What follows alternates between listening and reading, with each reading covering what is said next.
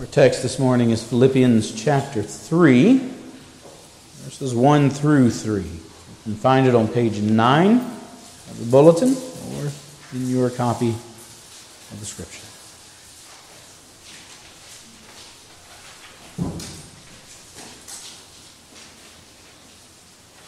Listen to this. This is God's very word to you.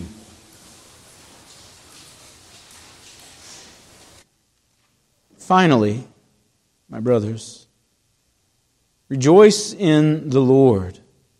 To write the same things to you is no trouble to me, and it is safe for you. Look out for the dogs. Look out for the evildoers. Look out for those who mutilate the flesh, for we are the circumcision who worship by the Spirit of God and glory in Christ Jesus, and put no confidence in the flesh. The Word of God for the people of God.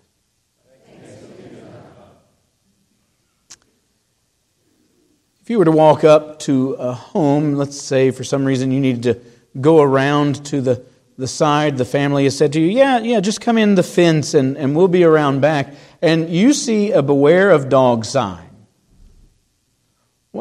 What do you normally do? You call them, yes, or you stop and you begin to look for them. And no matter how friendly that dog may look on the other side of that fence when you see them, if you are going to open that fence and you don't have any treats in your pocket, what do? You're going to exercise caution because you understand that dog is territorial. That dog is possessive. He is going to, he's going to hurt you if you're not careful. You have to be careful for them. You have to be extra cautious.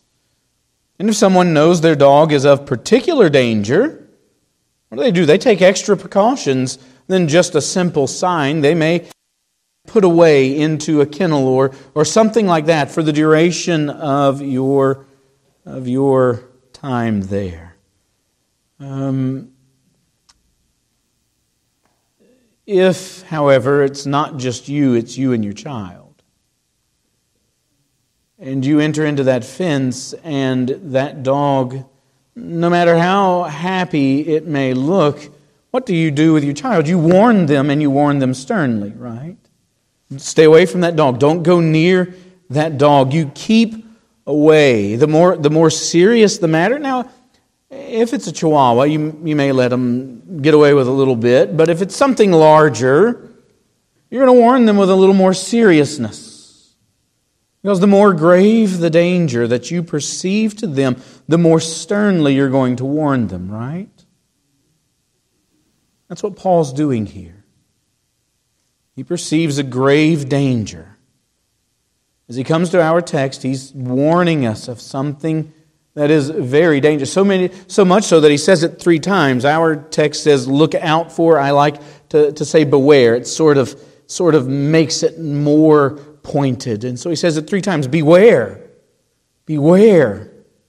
Beware. And he is warning us with such fervor because this is life or death. This isn't something as piddly as a dog attacking you. This is your soul. He's wanting you to take note because this doesn't just have ramifications for here on this earth. It doesn't just have something to do with you in this life only. You lose a finger to a dog, that's okay, you can get by with it. You lose your soul, well, there's a greater danger. And he is warning us in a way that you can imagine him standing up and screaming across the yard from the other side of the other fence, telling you not to get near this danger. That's what he's doing. You know where we are in our text. He has built up this case that we are those who are immersed into the body of Christ. We are brought in through our baptism, and we are immersed into the ways and the language of Christ. And He is now warning them. He's told them, look, I'm sending Epaphroditus back to you, and I'm sending Timothy to you. But now he's warning them of those who haven't been sent. Those who take to themselves the role of teacher. Those who have not been approved. Those who are just coming in order to try and gain a hearing. And he's saying you are in grave danger. Do not accept what they bring. It's a danger to you. And so he is passionately warning them because he loves them like a father. Just like a father seeing a child run into the road and seeing down the road a car coming, knowing that danger, well, you cast off restraint. There's no such thing as self-dignified way of rescuing someone at that point. He's casting off restraint in order to protect them. He sees the danger coming. And so because their souls are at stake, the reality is the gospel is a life and death matter.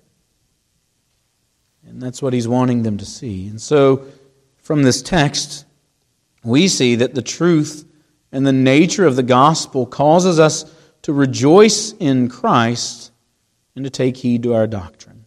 And we're going to see that in 3 points. We're going to see it in his earnest exhortation.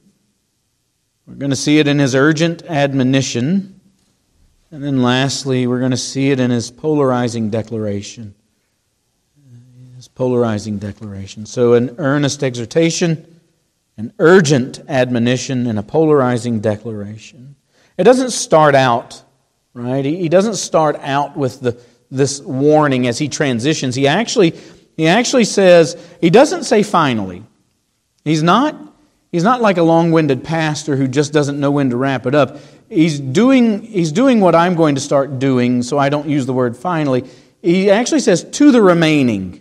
He's now turning and looking at other things. And so, to the remaining. He doesn't say finally. To the remaining, my brothers, the things that you need to know that I haven't already addressed. He's addressed the beauty and the glory of Christ. He's addressed us coming alongside of one another, being united in Christ and having the same mind. And now these are things that he's adding to that, to the remaining things. And so he writes them, and he gives them, first of all, this command, rejoice in the Lord. It's a command to all of us and to all of them, regardless of their circumstances. Finally, rejoice.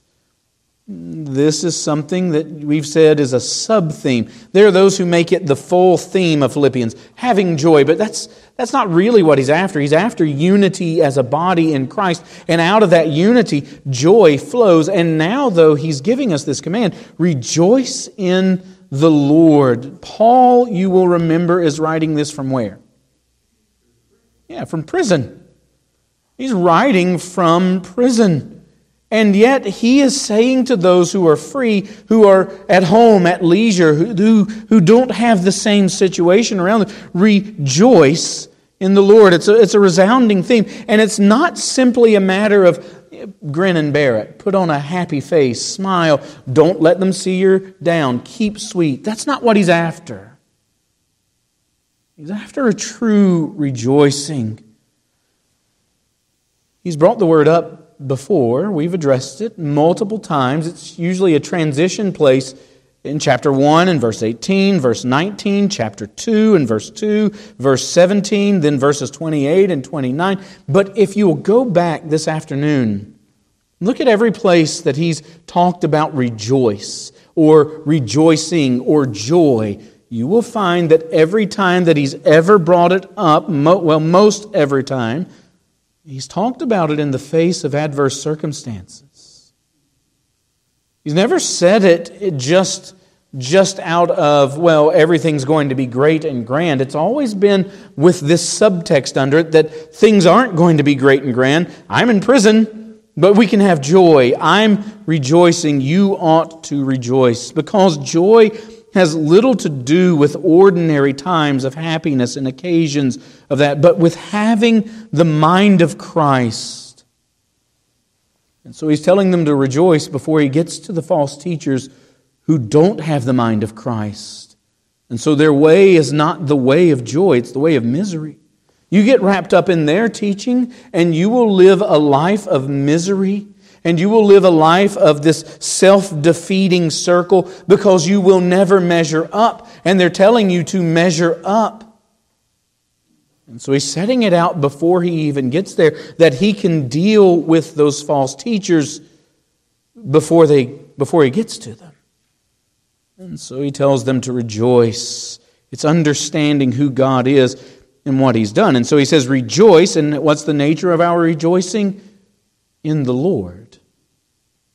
Not rejoicing for rejoicing's sake, but rejoice in the Lord. He's setting us up, getting us ready for what He's about to say. Because the false teachers would have them rejoice in their own accomplishments, rejoice in their flesh, rejoice in anything other than Christ. He's saying to them, rejoice in the Lord.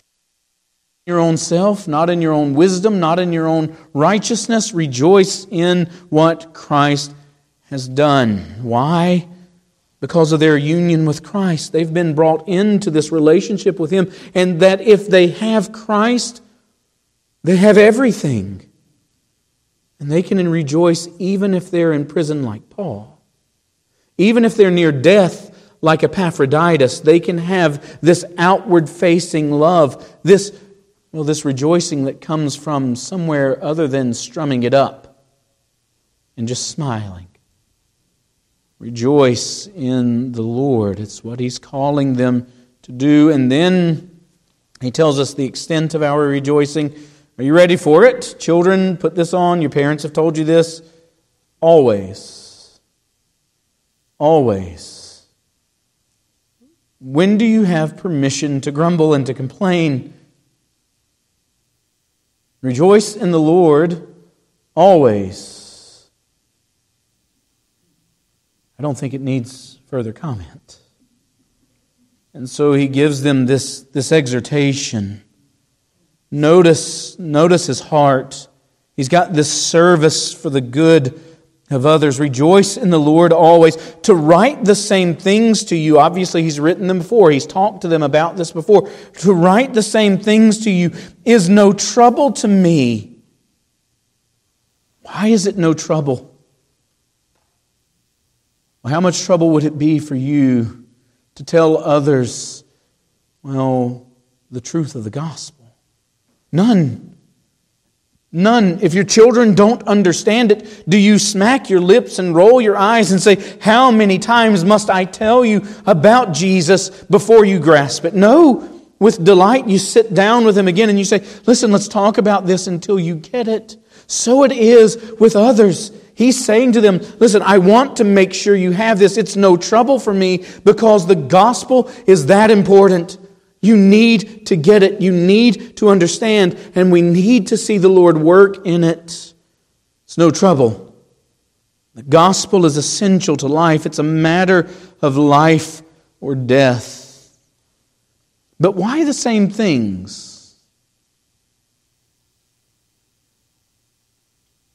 Too many times we get in our understanding, we think that we really need to grow out away from the milk of the Word. We need to get away from the milk and really get a hold of the meat. But what is the meat of the gospel? Is it any change from Christ and Him crucified? No. No, that's not it. Because the Christian life is not growing out of the truths of the faith, but into them. He's repeating it again, the same things that they might grow into them. It's like going to a cave, one of those that has that small entrance, and you squeeze inside of it, and then you get inside and you think it's going to be small, but it opens up. It's deeper, richer, wider, longer than you could have ever imagined. That's the gospel. And you don't get it until you understand that it's not right here, but it's deep, rich, and wide. The same cave, greater expanse. And so he's delivering to them again in order that they might understand and grow into it. That's why we have the form that we have for our worship.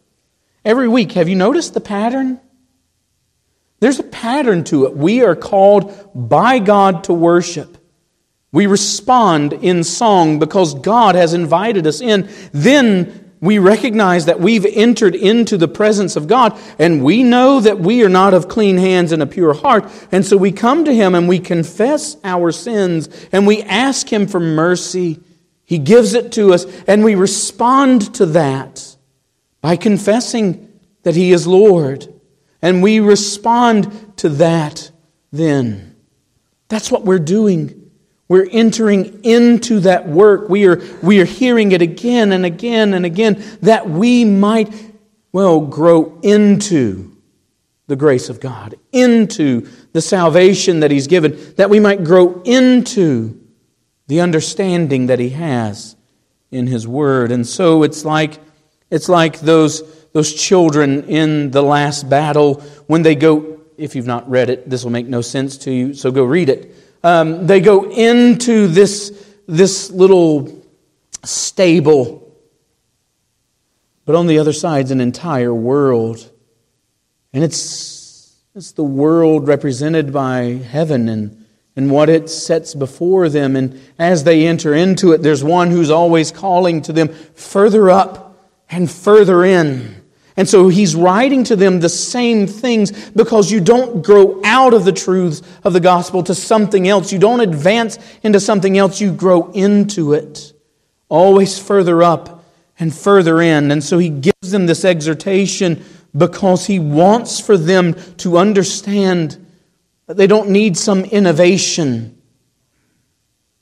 They just need Jesus. Innovation is always problematic. You know who was innovative? Muhammad.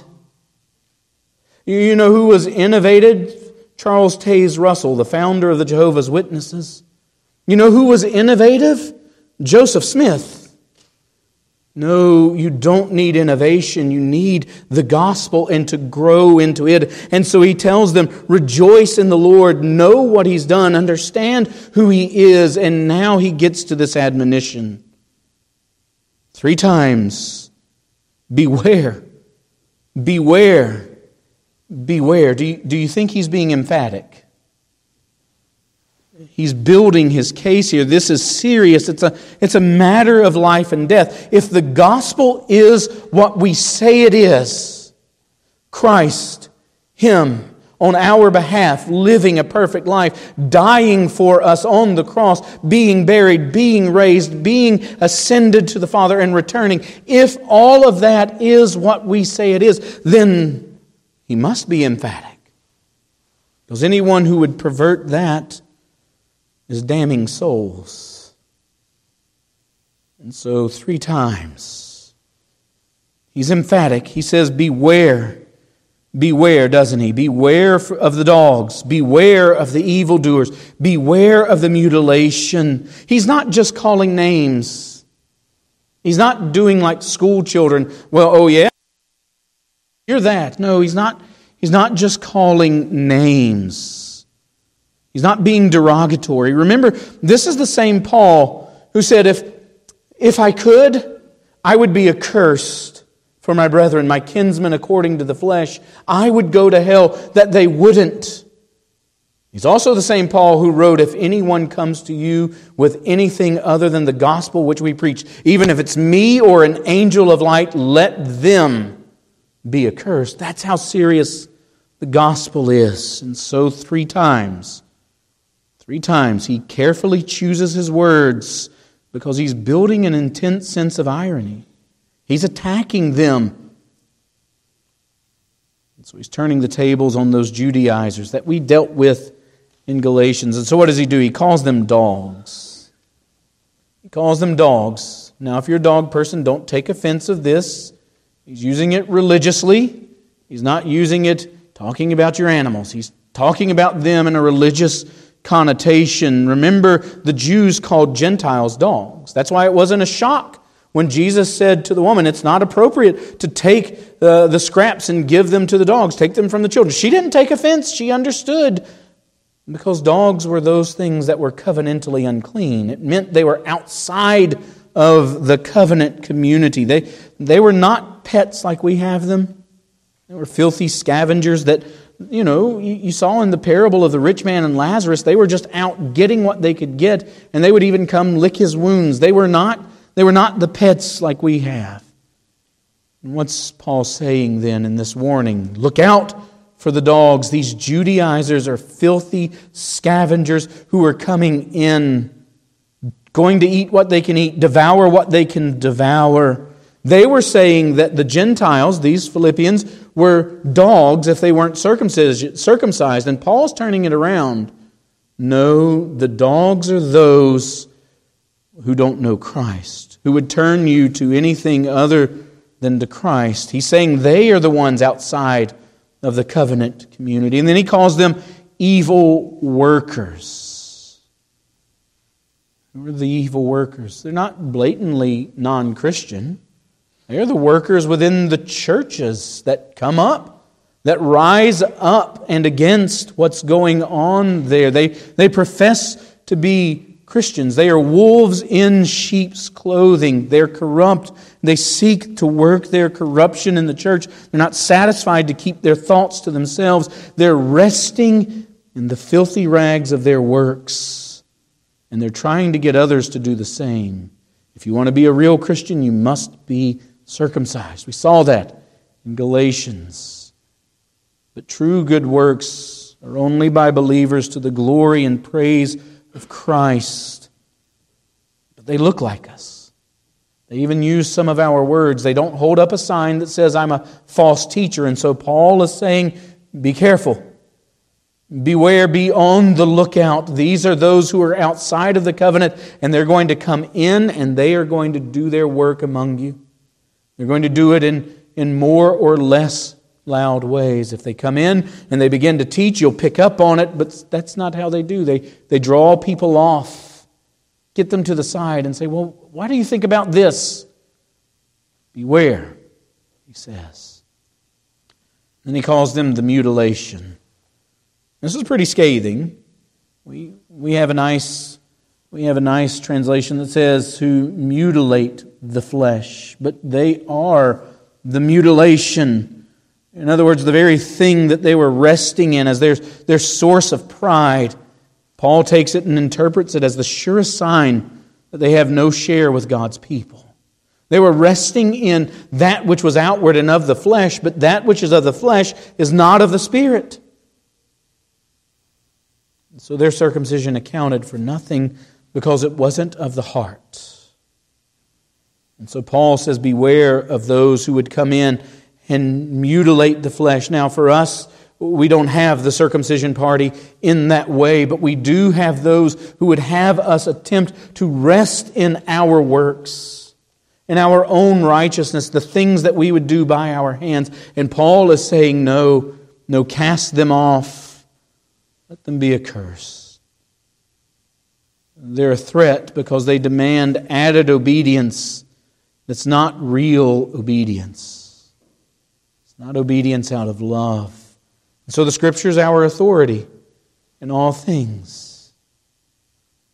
And then he gets to this declaration. Verse 3, Paul is at the pinnacle here of his attack.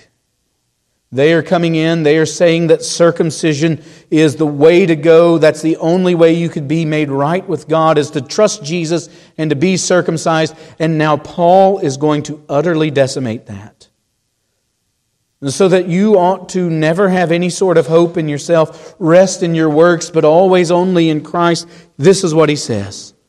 For we are the circumcision who worship by the Spirit of God, and glory in Christ Jesus, and put no confidence in the flesh. This isn't, I know you are, what am I? This isn't that sort of grade school comeback. No. He's saying this is what a real Christian looks like. This is what a real believer is. Those who would rest in anything other than the work of Christ, they're not Christians. You don't have fellowship with them. Your Mormon friends and neighbors who, although they are nice and do interesting things, they're not Christians. Jehovah's Witnesses who go out and dedicate so much time to what they're doing, they are not Christians. They are putting confidence anywhere other than Christ. It's polarizing. It's the truth. And that's what truth does. It divides. And that's what happens here. And so he says, we are the circumcision. Either you are or you aren't. Paul is saying those who are truly in covenant with God are those who have these marks. This is the fullness of Christianity in contrast to those false teachers who are on their way. What are these marks? Well, one, worshiping by the Spirit. Isn't that what he says? For we are the circumcision. We are the ones who have had our hearts changed. The foreskins of our heart have been removed. Who worship by the Spirit of God. We're united to Jesus by faith, not by a cutting away of the flesh. It's by the trimming of the Spirit of God on our hearts to remove the hearts of stone and give to us a heart of flesh. That is how we worship. And so it's about the heart. That's how we serve God, because serving Christ by the power of the Spirit is how we function. It's by the necessity of the Spirit. No Spirit, no worship. No Spirit, no salvation.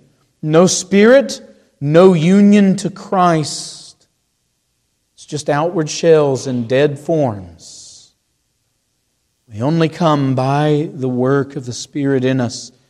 And so He's prompting us to worship and to serve God by the Word, glorying in Christ. Isn't that what He says? Those who are unbelievers don't glory in Christ, they glory in Christ plus.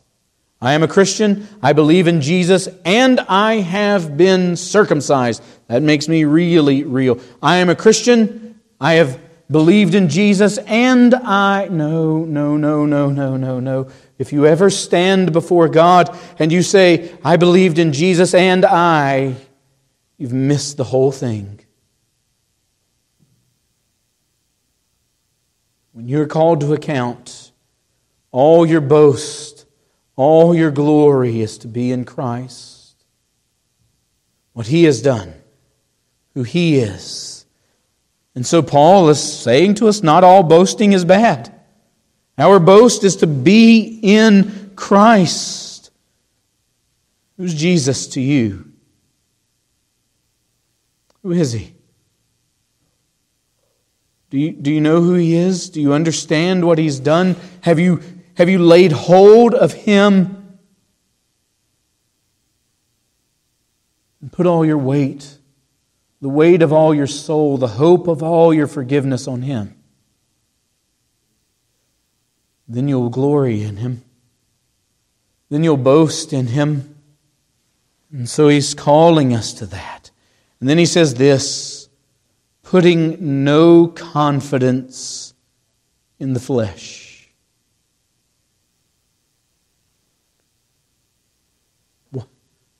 What does that look like? Well, for them it looked like outward exercises. I've been circumcised. I go to the synagogue. I have sacrificed. I've done these things. They're putting confidence in that, but that's not where we rest.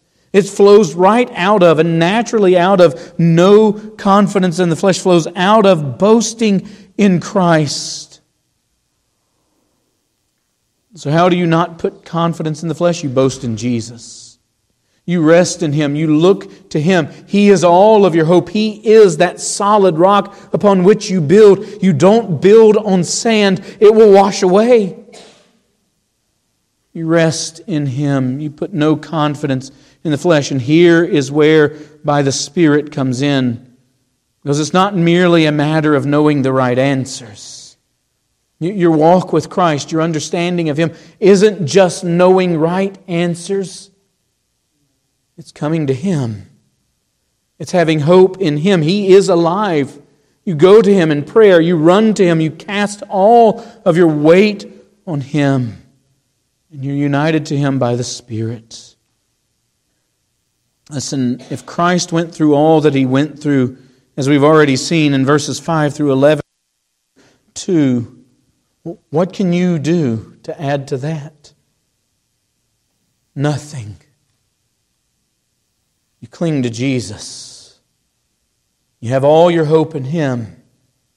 All of your salvation's in Him. All of your walk is in Him. All of your glorying is in Him.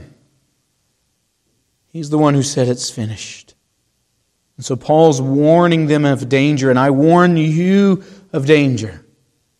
Do not rest in anything other than Christ.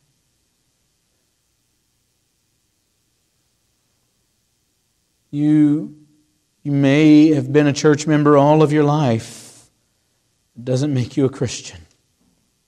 You may have read through the Bible every year for the last 25 years. It doesn't make you a Christian. You may not have committed that sin that you know that person over there has committed. You've done pretty well. You've kept your nose clean. No one can lay anything to your charge that doesn't make you a Christian. And next week, Paul's going to show us that. God forbid that I should boast in anything other than Jesus Christ. Hear the warning in that. And throw yourself upon Jesus. Because that's what this community is. We draw near as those who have all of our hope in Christ. Nowhere else. And the reason that we are united to each other is because we know, every one of us who is here calling upon Jesus, we know that that's their hope, and that's my hope, and that's your hope. And that spurs us along together and helps us, to beware. To beware of evil workers, to beware of dogs, beware of mutilation, whatever shape and form they take. We encourage one another to look to Jesus, because Christians are those who glory in Christ and put no confidence in the flesh. That's what the supper is going to show us here in just a moment. Let's go to the Lord in prayer. Almighty God, give to us all of our hope in Christ. Give to us all of our glory in Christ. Give to us all that we need in Christ. Make Him our own. Let us beware of the subtle ways that Satan tempts us to trust in anything other than Jesus. And let us cast ourselves upon Him. We ask this in Jesus' name. Amen.